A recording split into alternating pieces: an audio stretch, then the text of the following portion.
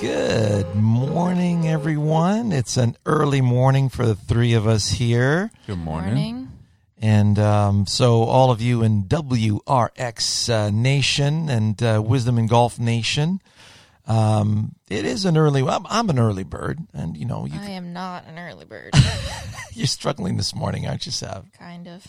We went visited my dad for Father's Day yesterday. It's about a 3.5-hour drive into Montreal from Quebec City and just a little north. But we had a fabulous day. You guys went hiking. Yeah. And I brought my bike with Riley, and we went out biking with his cousin. And we had just a fabulous day. And I think Reese is still, he's still struggling after yesterday. Yeah, he Yeah, it was slept pretty the whole hot. car ride home.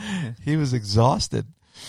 So this morning, you know, because this is our third season here in Quebec City, and it's basically my third season at the Royal Quebec Golf Club, where after the first season, a lot of people really enjoy their lessons, of course, and they've improved their games, and then the other members see that, so we get other members that come in the second season, and now it's the friends and the friends of friends, and things are really starting to explode here. So we're busy, and that's why we're doing this this early morning podcast. So I appreciate you guys, you know, getting up and getting ready for that. Yeah. It's a good habit. It's fun to do. Yeah, man. You know, especially in the morning. Now it's nice and bright in the morning. Yeah. So we have a really important show for you today, because the friends that show up at my teaching deck, they haven't seen our videos on YouTube. They don't even know I do stuff on YouTube. And they don't know what to expect, and it's very shocking for them because the first thing they realize is that, what do you mean I'm not defective? That can't be. I mean, I got a defective right elbow, and my head never stays down, and my left elbow's always bending, and I'm constantly being told that I got to keep my armpits connected because I'm keep coming over the top. And I got to bow my wrist, my lead wrist, because I keep going off to the right. I can't stop slicing and pushing to the right. And boy, oh boy, am I topping a lot of golf balls and sticking the club in the ground. So, I mean, all of the defects that we hear on a regular basis in golf world are very, very present. And so I want to talk to everyone about that, and hopefully you'll keep that in mind next time you're with a friend and you want to have a good time on the range, and you don't want to be, known as the nitpicker. Right. Yeah. Right. You don't want to be that person. You don't want to be that person. No. Because it just, it makes things uncomfortable after. They go, you're a really nice person, but I don't like playing golf with you. Yeah. So we want everyone to enjoy everyone's company on the golf course, and we're going to help you do that this morning. So we're doing a little countdown, right? And one of the things that I see right away in a student, and I know they've been trying to keep their head down, is in the backswing, the head is so stiff that their attempt at a backswing usually pulls them forward and out of balance on their toes. Right. They can't even do a backswing. They can't even gather. They can't gather any kind of momentum. And that's where I immediately refer them to the video for you, Sav, with Mickey Wright. And we see, the most incredible player of all time. I mean, Mickey Wright won over 80 events before the age of 34. That's crazy. Okay? And, compare that to Tiger right now and Sam Snead. Yeah. So she did that by age 34, and she retired so she could have a family and, go to her second life. Could you imagine had she stayed another 10 years on tour? She would have cleaned house. It would have been unattainable records, right? And that's what Kathy Whitworth said. She says, I broke her record, but I spent a lot more time on tour. She left the tour very early. Mm-hmm.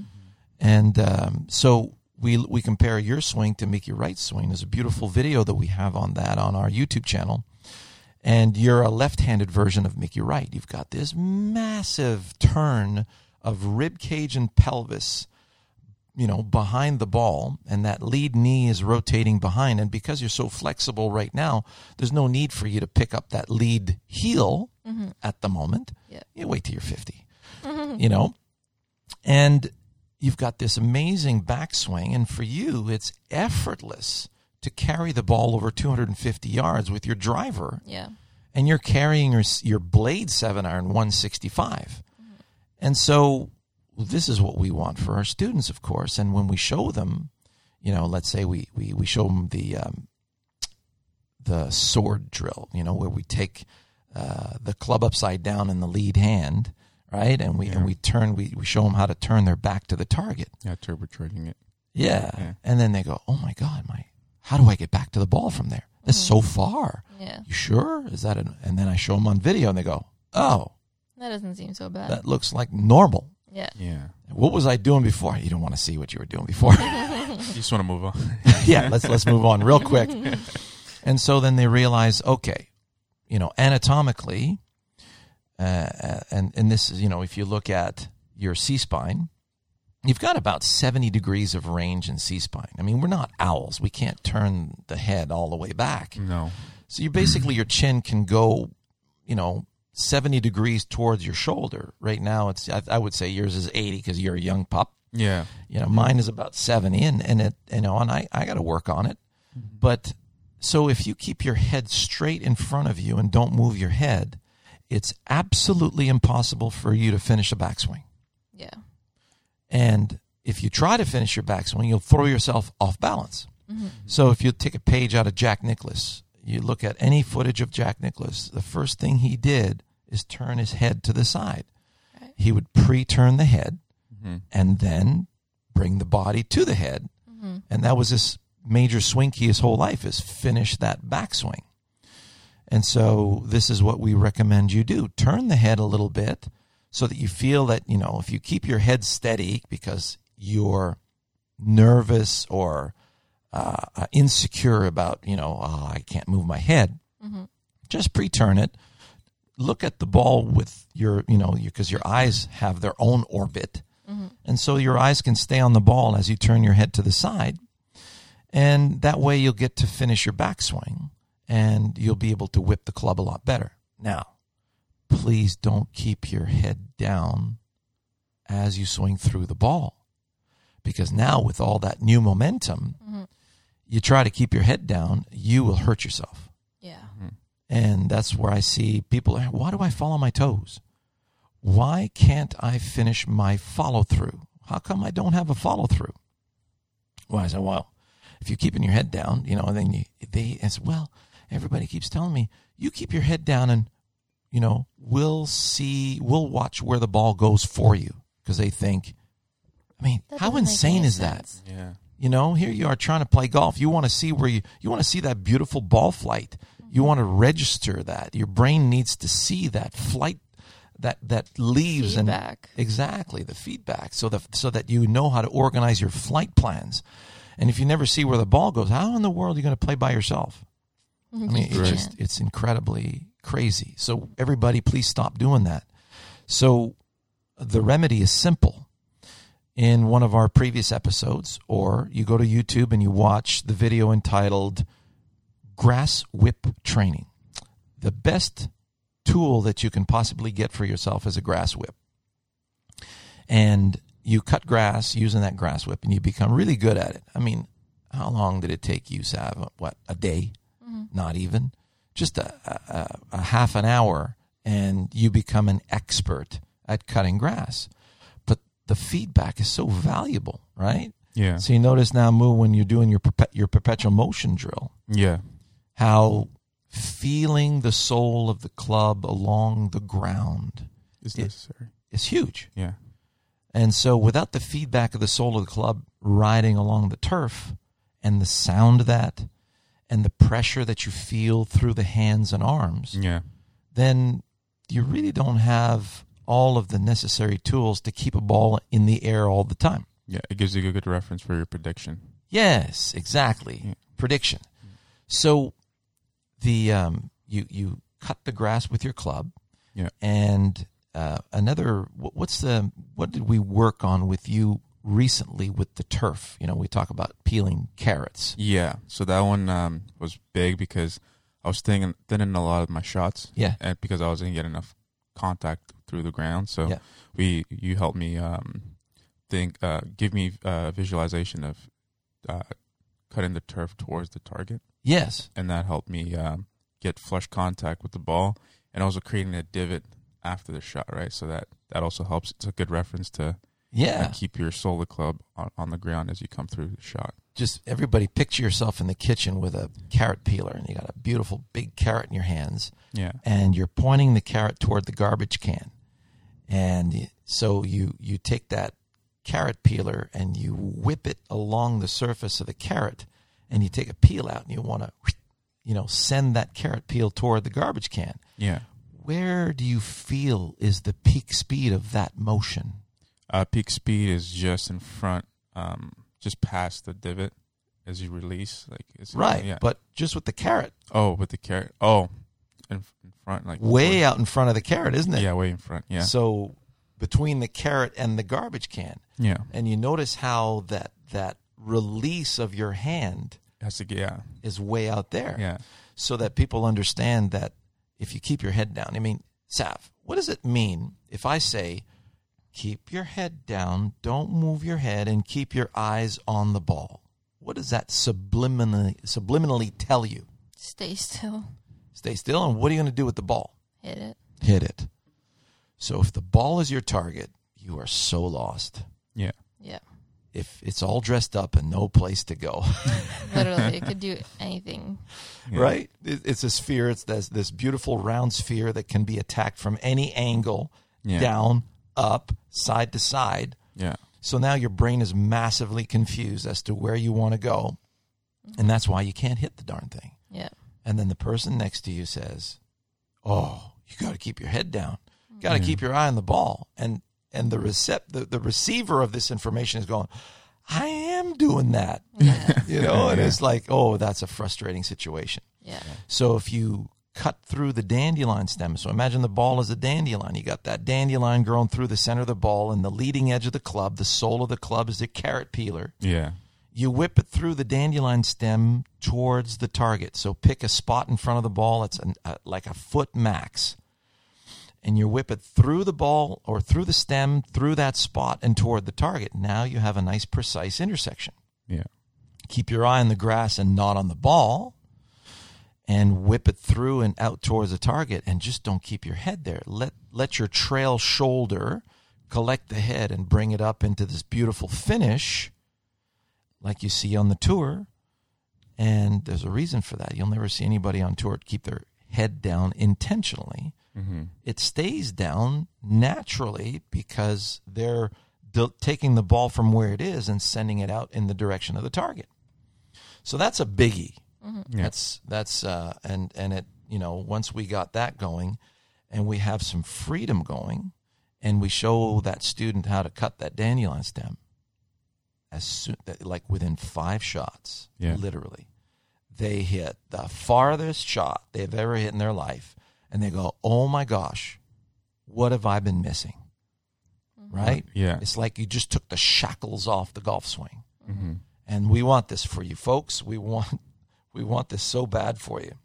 So we had a student come up from Montreal, and a friend of a friend, of course, and she's been taking lessons her whole life. Beautiful athlete, in really good shape. And she's in her 50s, in her late 50s, takes really good care of herself. And she's telling me, I don't think I'm coordinated enough. Mm-hmm. Right? Yeah, just more defective and all that. Right. Yeah. I guess I'm not athletic. I said, well, do you play tennis yet? How are you in the tennis court? I'm okay. Mm-hmm. I said, well, why is that not translated to golf? And then she, I could see that in her backswing, she was trying to keep her arms all tight with her body. Right. And I'm going, well, have you been taught to keep a head cover under your right armpit in the backswing? Oh, she says, yeah, both armpits. Both? Both. Oh, Because she was over the top. Now, have you ever heard of what over the top is, Sav? Yeah. Savvy hasn't had to she didn't need to be exposed to all that stuff. And so she thought that because she was over the top, and her teacher said, well, because you're over the top, we need to control your arms because your arms are defective. And you got this evil right shoulder, coming over the top of your body, and your right hand is overactive. So we have to hold the club much more lightly with the right hand. And then we got to put head covers under your armpits so that you don't come over the top. And this poor lady is absolutely, she's dumbfounded as to why she's not able to perform. Mm-hmm. Yeah.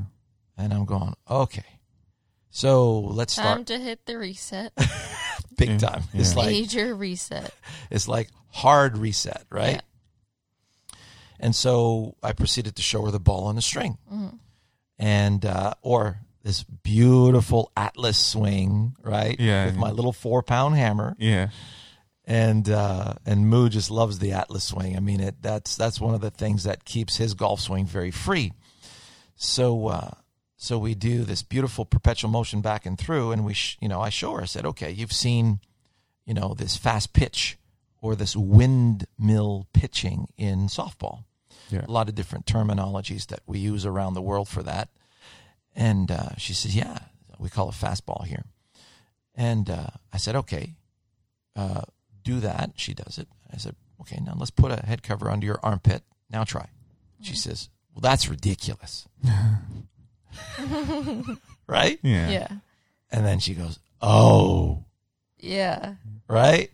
Mm-hmm. So we proceeded to open up her swing, and we added 30 yards to her shots. That's great. No big deal. Yeah. Right? I mean, the human body is extremely well put together. So if you have a direction that you want to deliver this ball on a string towards, Yeah.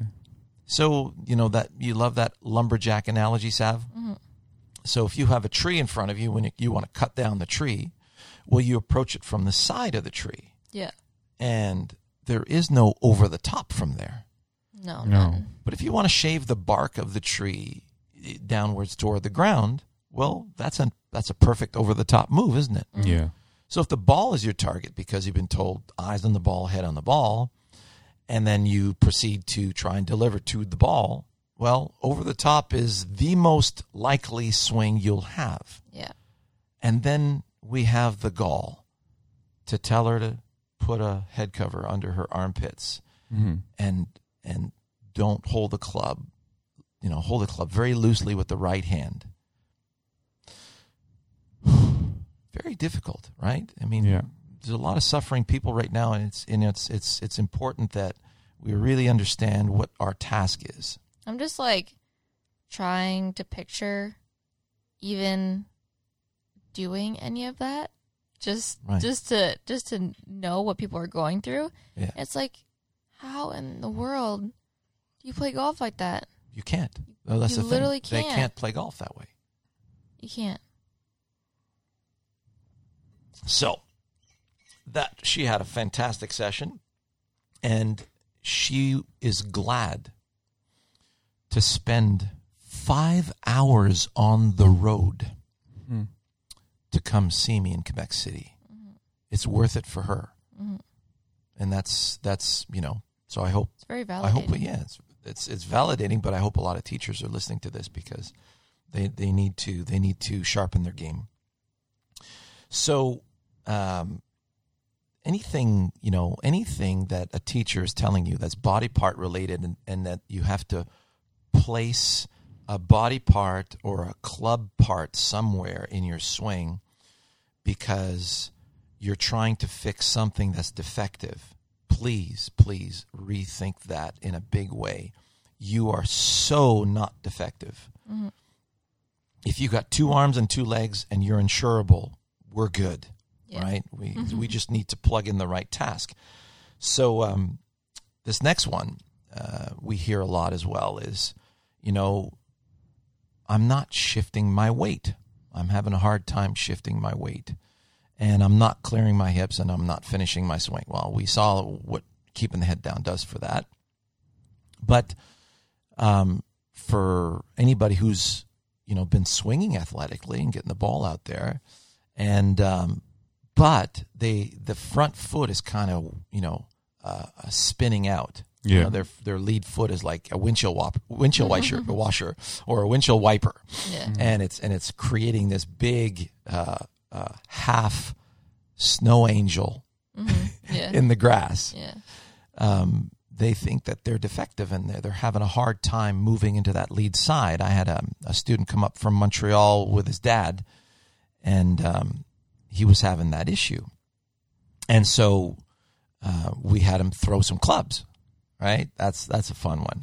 Yeah. And Savvy, you always do so well throwing the golf club, Mm-hmm.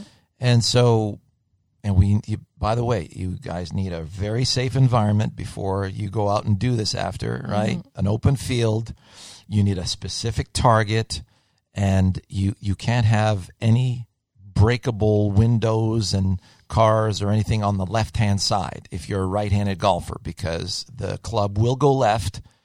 And if you don't have a target, it could go backwards. Yeah. So it's important that you start this. And so go see my throwing the club video so you know how to do it. So go throwing the club, Sean Clement on YouTube. Throw the club straight, Sean Clement on YouTube as well. So see those two videos first. But you will be greatly rewarded because if you take a ball and you're a left-handed, you throw with your left hand? Yes, I do, yeah.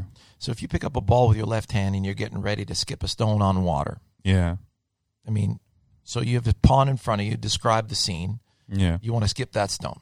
Yeah, so I'll be standing staggered stance, so my lead leg will be my right side. Right. And then I'll have the stone in my thumb and my index finger. You got that trigger finger. Yeah, exactly. Wrapped around the stone. Yeah, so make sure I have... That's really important for later. Yeah, so I'll have that grip on the rock. And what I'm going to do is load my back leg so that I can... Well, you're just describing what you do naturally, right? Yeah. So describe the scene. So you got a pond. Yeah, I got a big pond in front of me. Yeah. And what feel are you using? Oh, just a whip and feel, just a release. Yeah. You're whipping that stone out. You're slinging it. Yeah, with the shoulder coming through nice and smooth with no... See, he's a kinesiologist. He still loves the body parts, right? And you got to basically describe the scene a little bit. And as instructors in golf, it's like we just need to stay with the what. Yeah, not the how. And not the how. And so when you're describing the scene as far as what your body's going to be doing, but essentially you just, here's a stone, there's your pond, whip it out there. Mm-hmm. And everybody listening right now who's done it, they know exactly what we're talking about. Yeah. So when I have them do that, let's say with a golf ball, and I put them on video, they go, wow, I'm shifting my weight. Wow, look at my hips.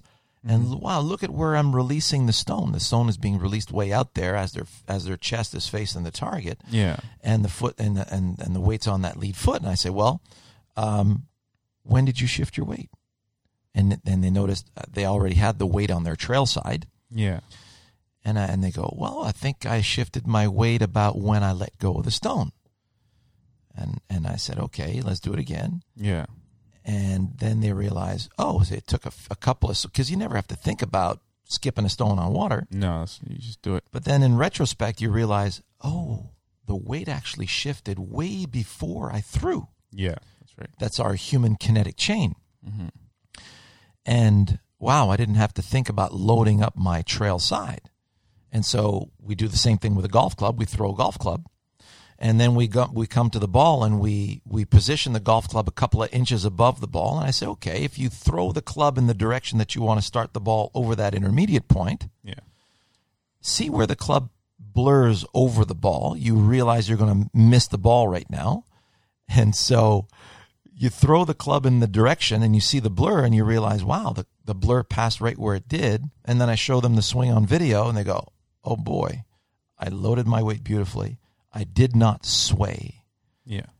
And I didn't sway through the ball, and everything was exactly where it needed to be. Yeah. So then we lower the club to the grass, and we say, okay, if you do the same throw to the target, do you feel like you cut the dandelion stem? And they go, yeah, that feels pretty good. I said, can you miss the balls? Well, I won't miss the ball. So I say, okay, throw the club in the same way in that direction, see what happens. Yeah. And whoosh, ball takes off. Mm-hmm. And they have a very satisfying release. And I show them on video, and that lead foot didn't spin out, and everything stayed in place. Yeah. So it's when you allow distractions to move in, so let's say you're in football. Yeah. And, when you play D-line, what was your main task?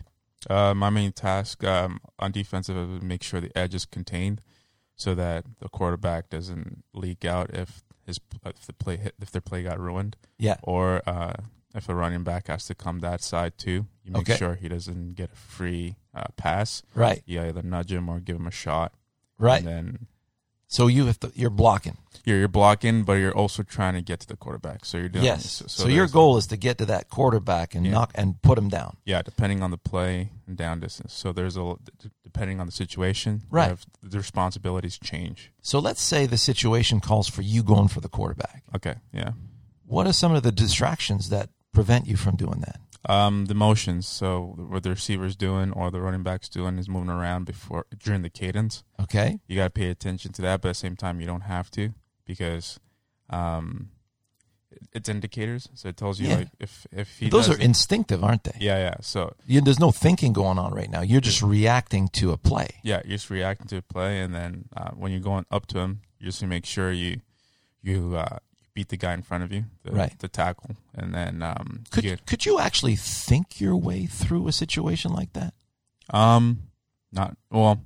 It would take too long, wouldn't it? You can plan it out, but it's you can't think too much. You just gotta react because it's a mess in there. It's a mess in there. Yeah. So basically, that's what I'm getting to right now, and I don't feel like I'm trying to put you on the spot or anything. That's all right. But these are, I love putting myself in other situations like that. And if I were doing what you were doing, let's say during the week, you're with the coach and you guys are observing video and the coach is saying, see, this is what's going on right now. And you guys have to do this. Yeah.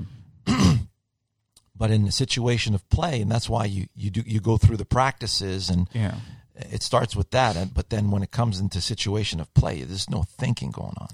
No, you've done everything to mentally prepare and executing. All you have to do is make sure you do your job. That's all that. Yes. Then the task is there. The task. Yeah. So if the task is cut through the dandelion stem that way, for you to think about, I got to keep my armpit connected to my rib cage, that would be a major distraction. Yeah. And you just don't have time for that because you're just trying to react to, hey, I want to feel that beautiful whip through the stem and out in the direction I want my ball to go. What's that feel like? And you're just reacting to that particular task. Yeah.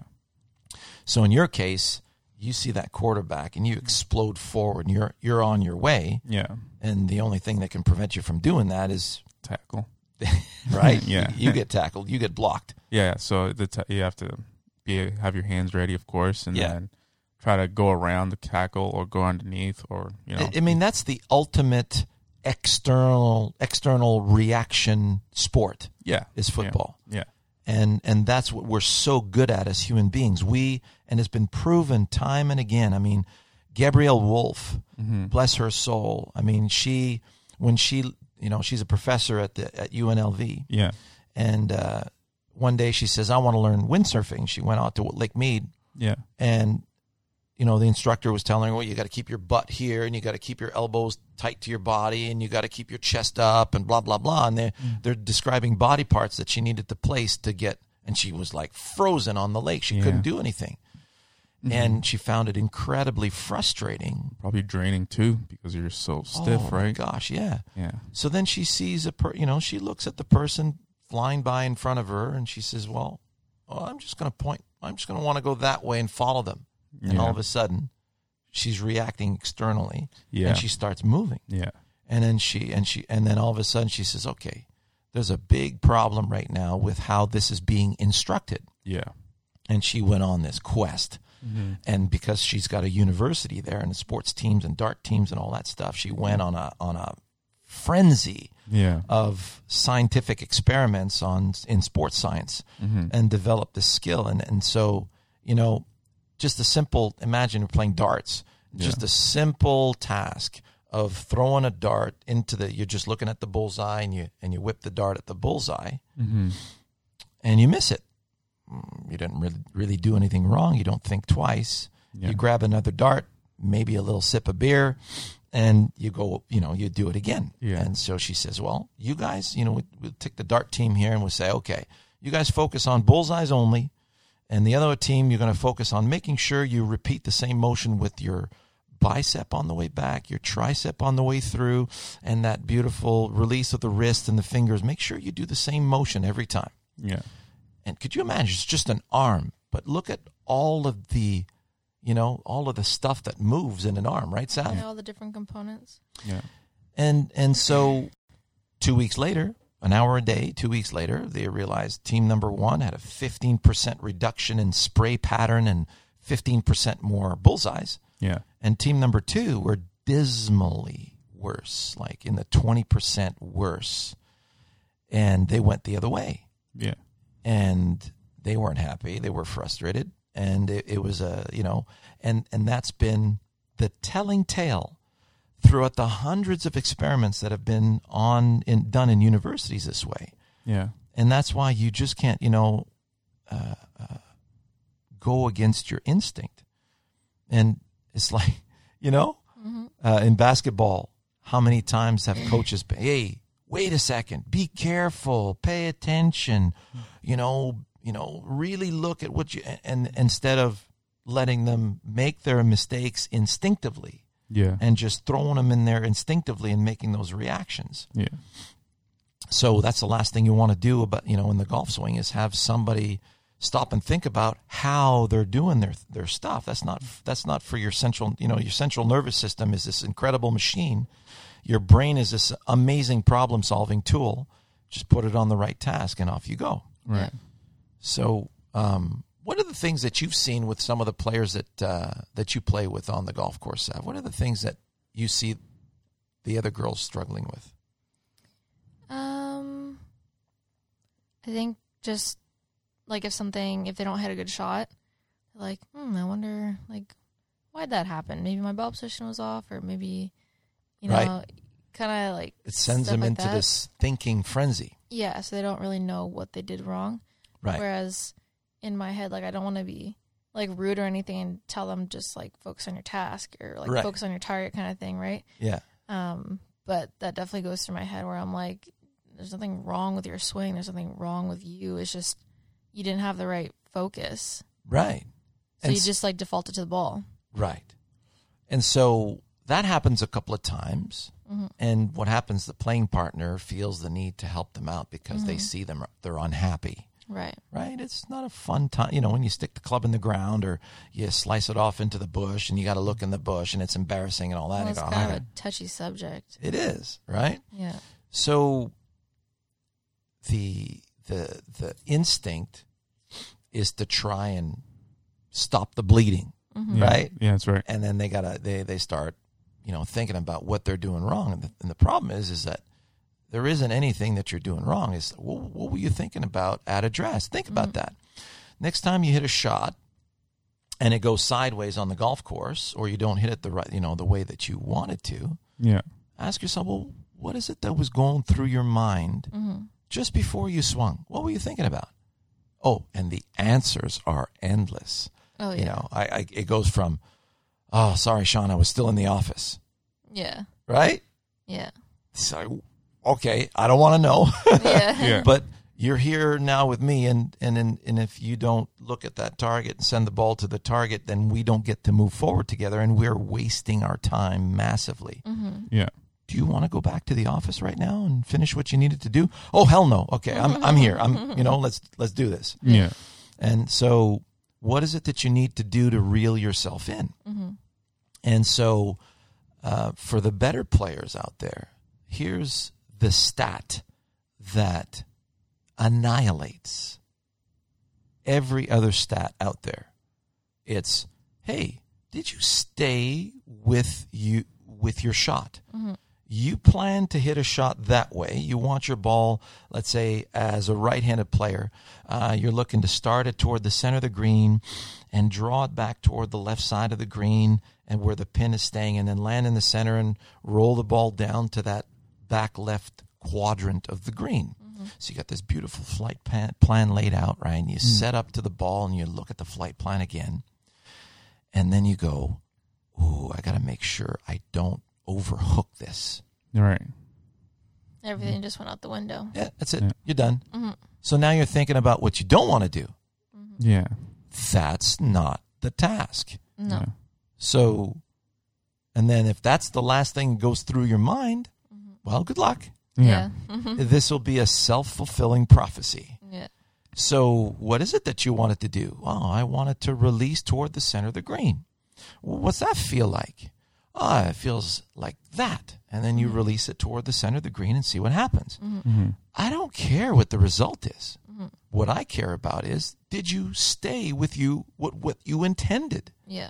Because the architect's going to be out there, right, in your head, say, that's true. See that beautiful pond I put there for you? Yeah. Mm-hmm. I mean, I'm helping the water collect towards there to make the golf course beautiful, but isn't that pond beautiful? Isn't that out of bounds line just like so inviting? And then how it's sloping towards there. So if you land anywhere near the pond, you're in the pond. Yeah. And what about that beautiful pot bunker I put near the green and how you hate the sand and how you can't get out of the sand. Or that little knoll that if you hit it in the right spot, it just kicks right into the OB. Yeah, see that? Yeah. So you have all these fears that you're dealing with, but ultimately, what is it that you want to do? Mm-hmm. Well, I want to go there. Fine. So you have an intermediate point that you set up that you use to go there. And then finally, once you're set up over the ball and ready to go, what is it that you see? For most of you out there listening, it's, okay, I'm ready to hit the ball now. No, don't do that. Don't do that. Mm-hmm. Where do you want to send the ball? Mm-hmm. And what's it feel like when you send the ball that way? And for those of you who are aggressive players, if you think, okay, I usually hit my 9-iron 150, and I've got 155 into a 1-club wind, but I'm feeling good today. Take the extra club. Do it. And you feel yourself out of dress, and you're thinking, okay, man, I got to jump all over this thing. And you can feel that tension build up in your system. Yeah, you don't want that. That's red zone right there. That's, that's Scotty at the back of the Enterprise going, she's about to blow, Captain. Yeah, that's right. Right? If you give her that, she's going to blow. Yeah, you got to take your extra club. That's it. And so you take the extra club and you say, okay, I'm going to release toward the center of the green with ease and velocity. So on a scale of 1 to 10, you don't want more than 3 out of 10 in effort. Mm-hmm. And that's what we keep reminding you, right, Mo? Yeah, that's right. And this guy's like a Ferrari horse. He's got all the horsepower and he's ready to unleash it. Yeah. But and that's where, wisdom will come your way soon enough. Yeah. And so you got this beautiful release, 3 out of 10 in effort in the direction that you want to start the ball, but you still want that nice 7 out of 10 in velocity. So I call it a nice attacking second serve. Mm-hmm. And when you played tennis, Sav, what was the percentage first serve versus second serve? It was probably higher for the second serve. Much higher, right? Mm-hmm. And so I call the first serve long drive competition. Yeah. Right? So if you could play golf and you always had 2 golf balls to hit, and off the tee you go, okay, let me see if I can carry that bunker. Then I can have a nice, proper second shot into that par 5. Mm-hmm. So you go after it. Mm-hmm. And then when the ball slices off into the bush, more often than not, you go, okay, I got to put one in play. Yeah. But I don't want to be bunting it down there. I want a nice assertive swing, but I don't want to have to work hard for it. Yeah. And that's what we have in golf. We have one chance.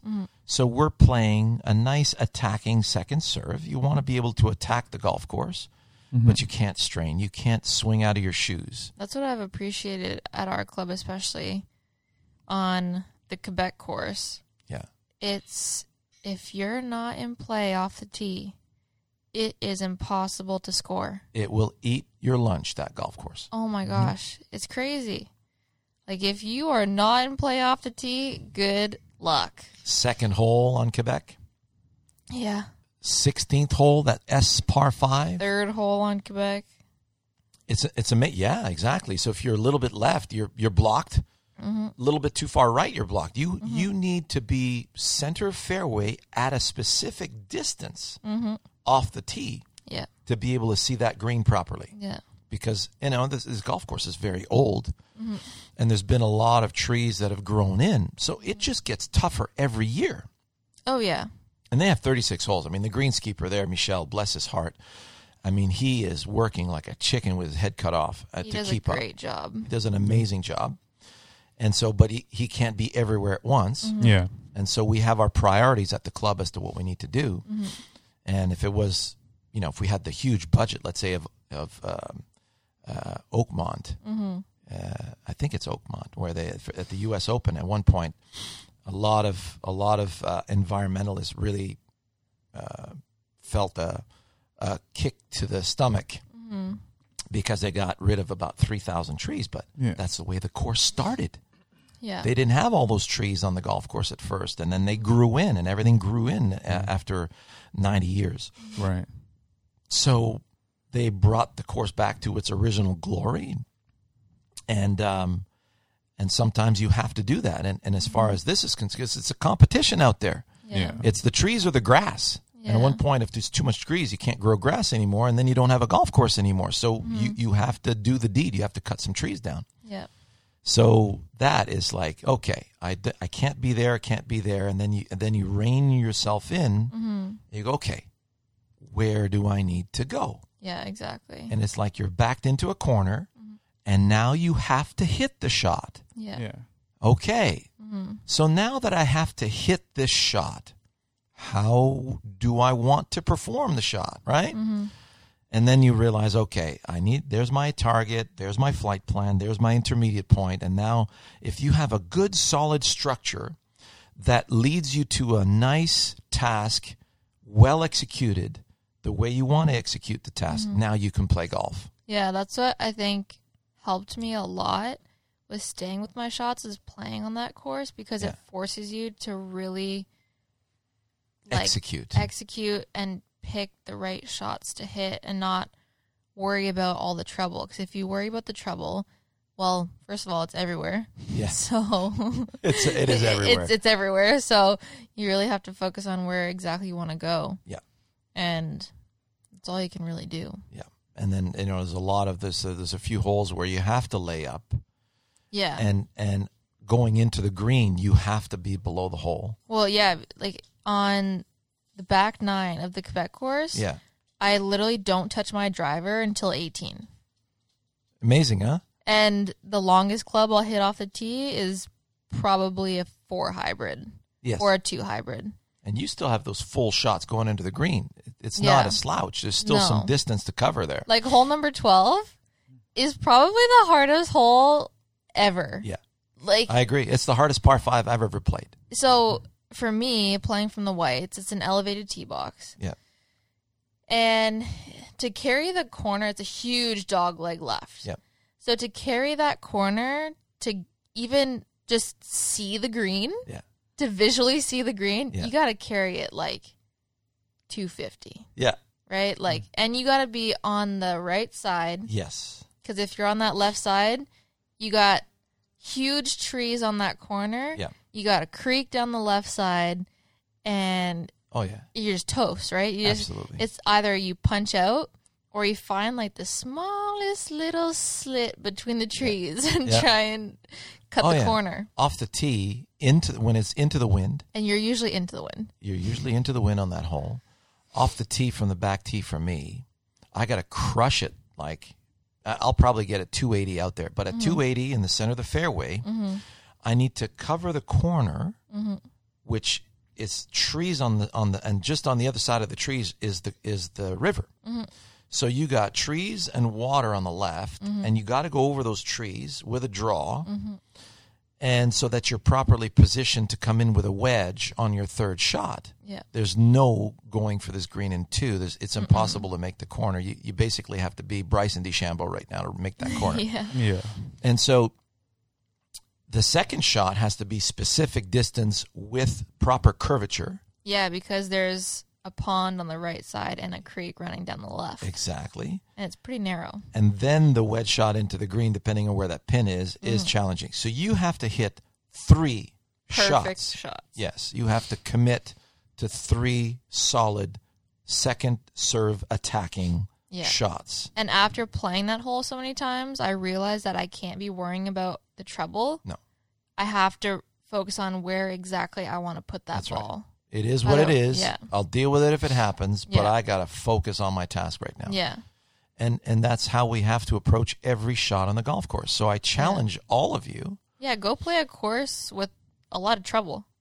Well, not just that. I challenge all of you to say, okay, out of the 36 full swings you made today, if you're a good player, out of 72 shots, there's 36 full swings average. How many did you stay with it?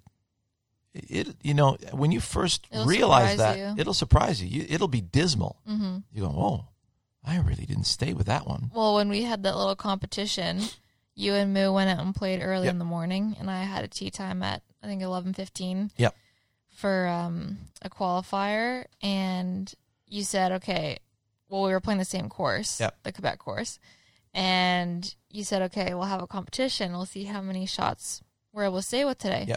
So I saw you right before my tee time, and you said you had stayed with I stayed with 20. 20 of them. 20 out of 36. I left 16 of them on the table. Yeah, and I was like, okay. And so, like, that was in my head the whole round. I'm like, gotta stay with my shot, And? I stayed with most of them. How many did you end up with? Probably 25. Really? Wow. Yeah. You're getting much better. And so you're playing every day. Not, you need a break, of course. But it took me a good 2 years because I play once a week. I got a full-time job. Yeah. And it took me 2 years of stagnating at 22 on average out of 36. And then I realized it was the way I was behaving on the golf course. Yeah. Leading up to the shot, either chatting or daydreaming or, answering a text on my phone or whatever. Yeah. Then I get to the ball and go, oh, it's my turn. And then you rush through the shot. Yeah. And then you realize, oh man, I wasn't ready. I didn't plan it properly. Yeah. I was hemming and hawing between two options, and I didn't choose, firmly the proper option. And then you go ahead and you start blaming yourself technically. Yeah. Isn't that insane, right? Yeah, you can't do that. You can't do that. The only thing that held me back during that round was just bad club selection. Like, I just didn't take enough club. Okay. But I stayed with my shots. Like, I was hitting it really well. Yes. But I left myself short a lot. Well, it was really windy. Yeah, it was windy, and I should have realized, hey, take the extra 2 clubs if you need. That's right. And that's experience that's going to come to you through playing. Yeah. And you just can't replace that. You just have to go out and play golf as often as possible, and as many. And if it's raining, get a rain suit, put your rain gloves on, get out there. It is fantastic. Yeah. Playing with rain gloves, the club's not going to slip in your hands. You're going to have a great time out there. Play in all conditions, and it's then you realize, oh, when it's cold and rainy, I need 2 extra clubs regularly. No big deal. Yeah. If you need a 5 hybrid instead of a 7 iron, please, take it out and do it. Nobody cares what you're hitting. People just care about what your score is. That's it. Exactly. Doesn't matter how you get that score. It's not how, it's how many. Yeah. So that was pretty cool. So anything you'd like to add to that, Menashe, as far as, you were lucky that you haven't been exposed to the body part phenomenon. Yeah, I do see a lot of it on the golf course. Like as you walk on the range. Sorry. Yeah. Any stories you have from somebody you were playing with that sticks out? Not that I can think of right now, but when I walk, that's good. I mean, you're keeping to yourself and you're taking care of your business. I admire that. That's good. Yeah, because I don't want to get too distracted with because I see a lot of the different teachers online that give out information in a different way, and some of it doesn't go with the wisdom and golf philosophy, and just to me, like the trajectory I'm on, I feel much better on this wisdom and golf teaching, and what I see on the range is there's a lot of body positioning executions with the swing, and then I think about that to myself. I'm like, oh, that wouldn't be efficient on the course, or that wouldn't really be good in the long term. When you're on the range, because our range is busy. Yeah. Holy, right? We have a huge range, and it is taking every square inch of that range is being taken care of. Yeah. Pardon me. So you see on your way to the academy building, you got to walk past a bunch of people. Yeah. And you see a lot of people looking at their body parts, right? Yeah. They take back swings and they look back at their hands or their club, and you can see how they're pumping their downswing and trying to position their elbow, and so it can be painful to watch sometimes. Yeah, I'm just like, well, you have a great day and good luck with that. Yeah, that's right. You can't interject. Yeah. I mean, you respect it. I mean, it's just the state of where we're at in the game. Yeah, and it's important to move us forward because now we know what not to do. Yeah, and it's a great comparison tool. Yeah, but it is a blast. People, I can tell you. I mean, I love my job every day. After this podcast, I get to go see somebody else who's coming from Montreal, and has made the big drive to get here. Yeah, and they're here for 2 days, so we get to really dig deep. And so, to see the joy, and to see the person begin to believe in themselves, and understand that, hey, I can do this, and golf's going to knock you down. It's inevitable.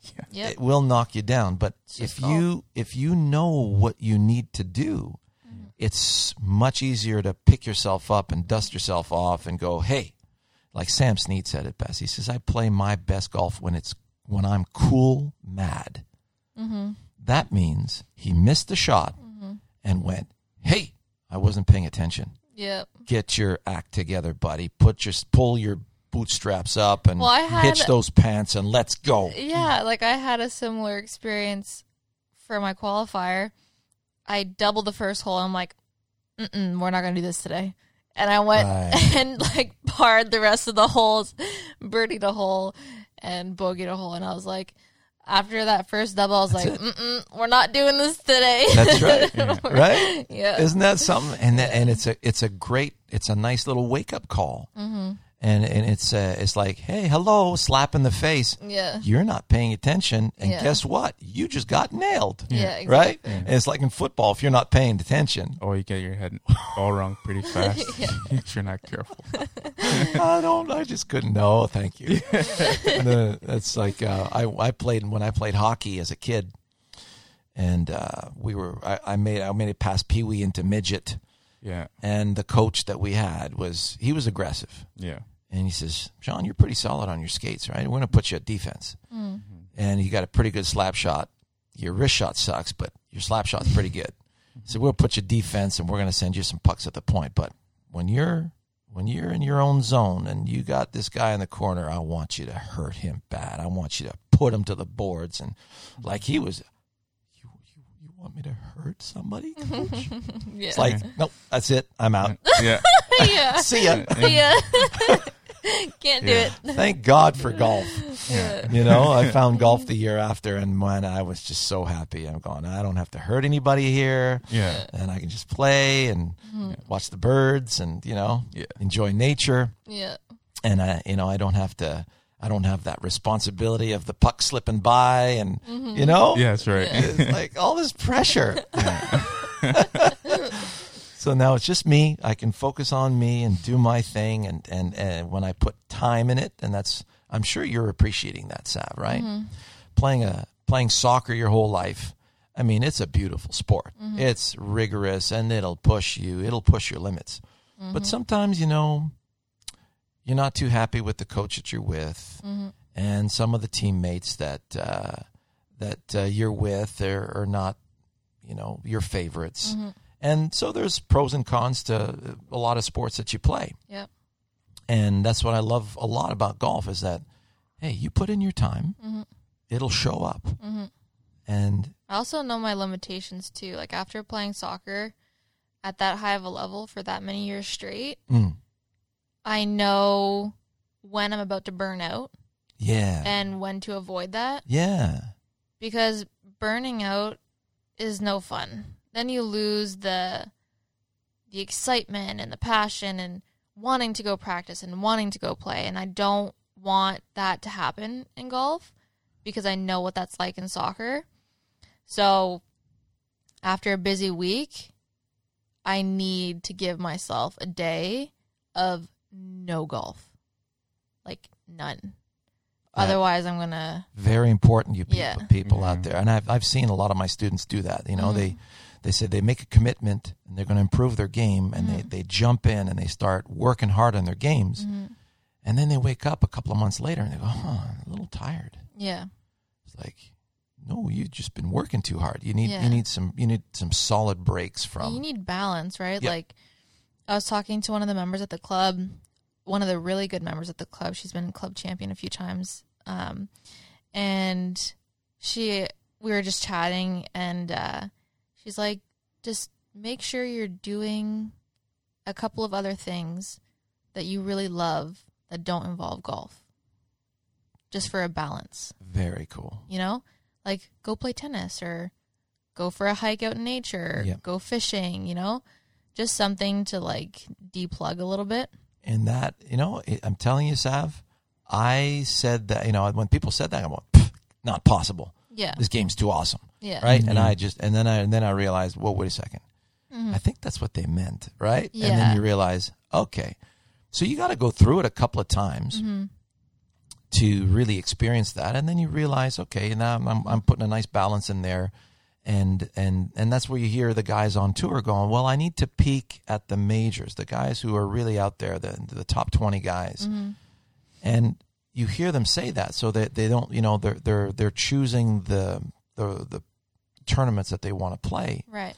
So that they don't burn out when they get to the majors, and that's huge. Yeah, because golf is huge mentally. Yes, like it's mentally exhausting. Yes. So, and that's our quest, right? Yeah. That's the purpose of this talk, is that you're not defective. You don't have these defective body parts, and you got to stop thinking about that. Yeah. And get yourself a task that you can mind yourself on and use that task as a meditation. Yeah, make your life a little easier. So when I'm hitting balls on the range, it is truly, truly a meditation for me. It's not something that I'm working on. Yeah. It's like, okay, I'm hitting this shot and it's going to feel like this and I'm going to stay with that and let's see what happens. And then you release it and you go, oh, okay. And then, and you just stay with your tasks and enjoy. And then you're having that beautiful little learning experience. And it doesn't have to be that long, you know, 15, 20, you know, half an hour tops. Yeah. And then go play. And that was Jack. You know, he used to like to practice a bit, go play, and then come back and practice a bit from that playing experience, and then go play 9 holes, and then practice a little, tidy that up, and go home, right? And some players on tour never see a range. Yeah, you got to find your own routine. Yeah. Because sometimes I felt like I would see like the really good players at the club do like have their certain routine, and me be like, oh, I got to do that too. And if I want to be that good, I have to do the exact same thing as them. And I'm like, well, wait a minute. That's Who not the way are it works. You? Yeah. Yeah. It's like, what is going to work best for me? How can I efficiently get better? That's it. And I listen to you. You know, I go, okay, Sav really doesn't like pounding balls. What can we do when she's doing that that'll make it a beneficial session for her? Yeah. But now what I love about the game of golf is that you're realizing you just went out and played with a junior that works hard on her short game. And then you realize, well, okay, I'm 40 yards past her, but she's putting the ball in the hole. Yeah. And I'm not. And I have a few 3-putts that I need to clean up. Well, I'm sorry to say, but you got to go spend your time on that putting green. Yeah, exactly. And put in your time. And then when you get really effective at that, and then you're able to recall it quickly, you'll notice you won't have to spend as much time. But isn't that a great motivator, though? Yeah. You know, hey, I'm lipping out. It's not going in. I'm not sharp enough. So you need to go sharpen that tool and spend some time on the putting green and enjoy it. Find a way to enjoy it. Yeah. So that's pretty cool. Yeah. I think that's a good session, you guys. Yeah. Agree. So all of you out there, go see Grass Whip Training. Go see Hammer Through Sean Clement, which is a nice door frame task that you'll really love. And go see Golf is as Easy as Peeling Carrots, Sean Clement, which is another great task video. And by all means, that our premium channel is revolves around those tasks and how we can remove the short circuits. So today was a podcast on removing the short circuits that you really don't need to pay attention to. Yeah.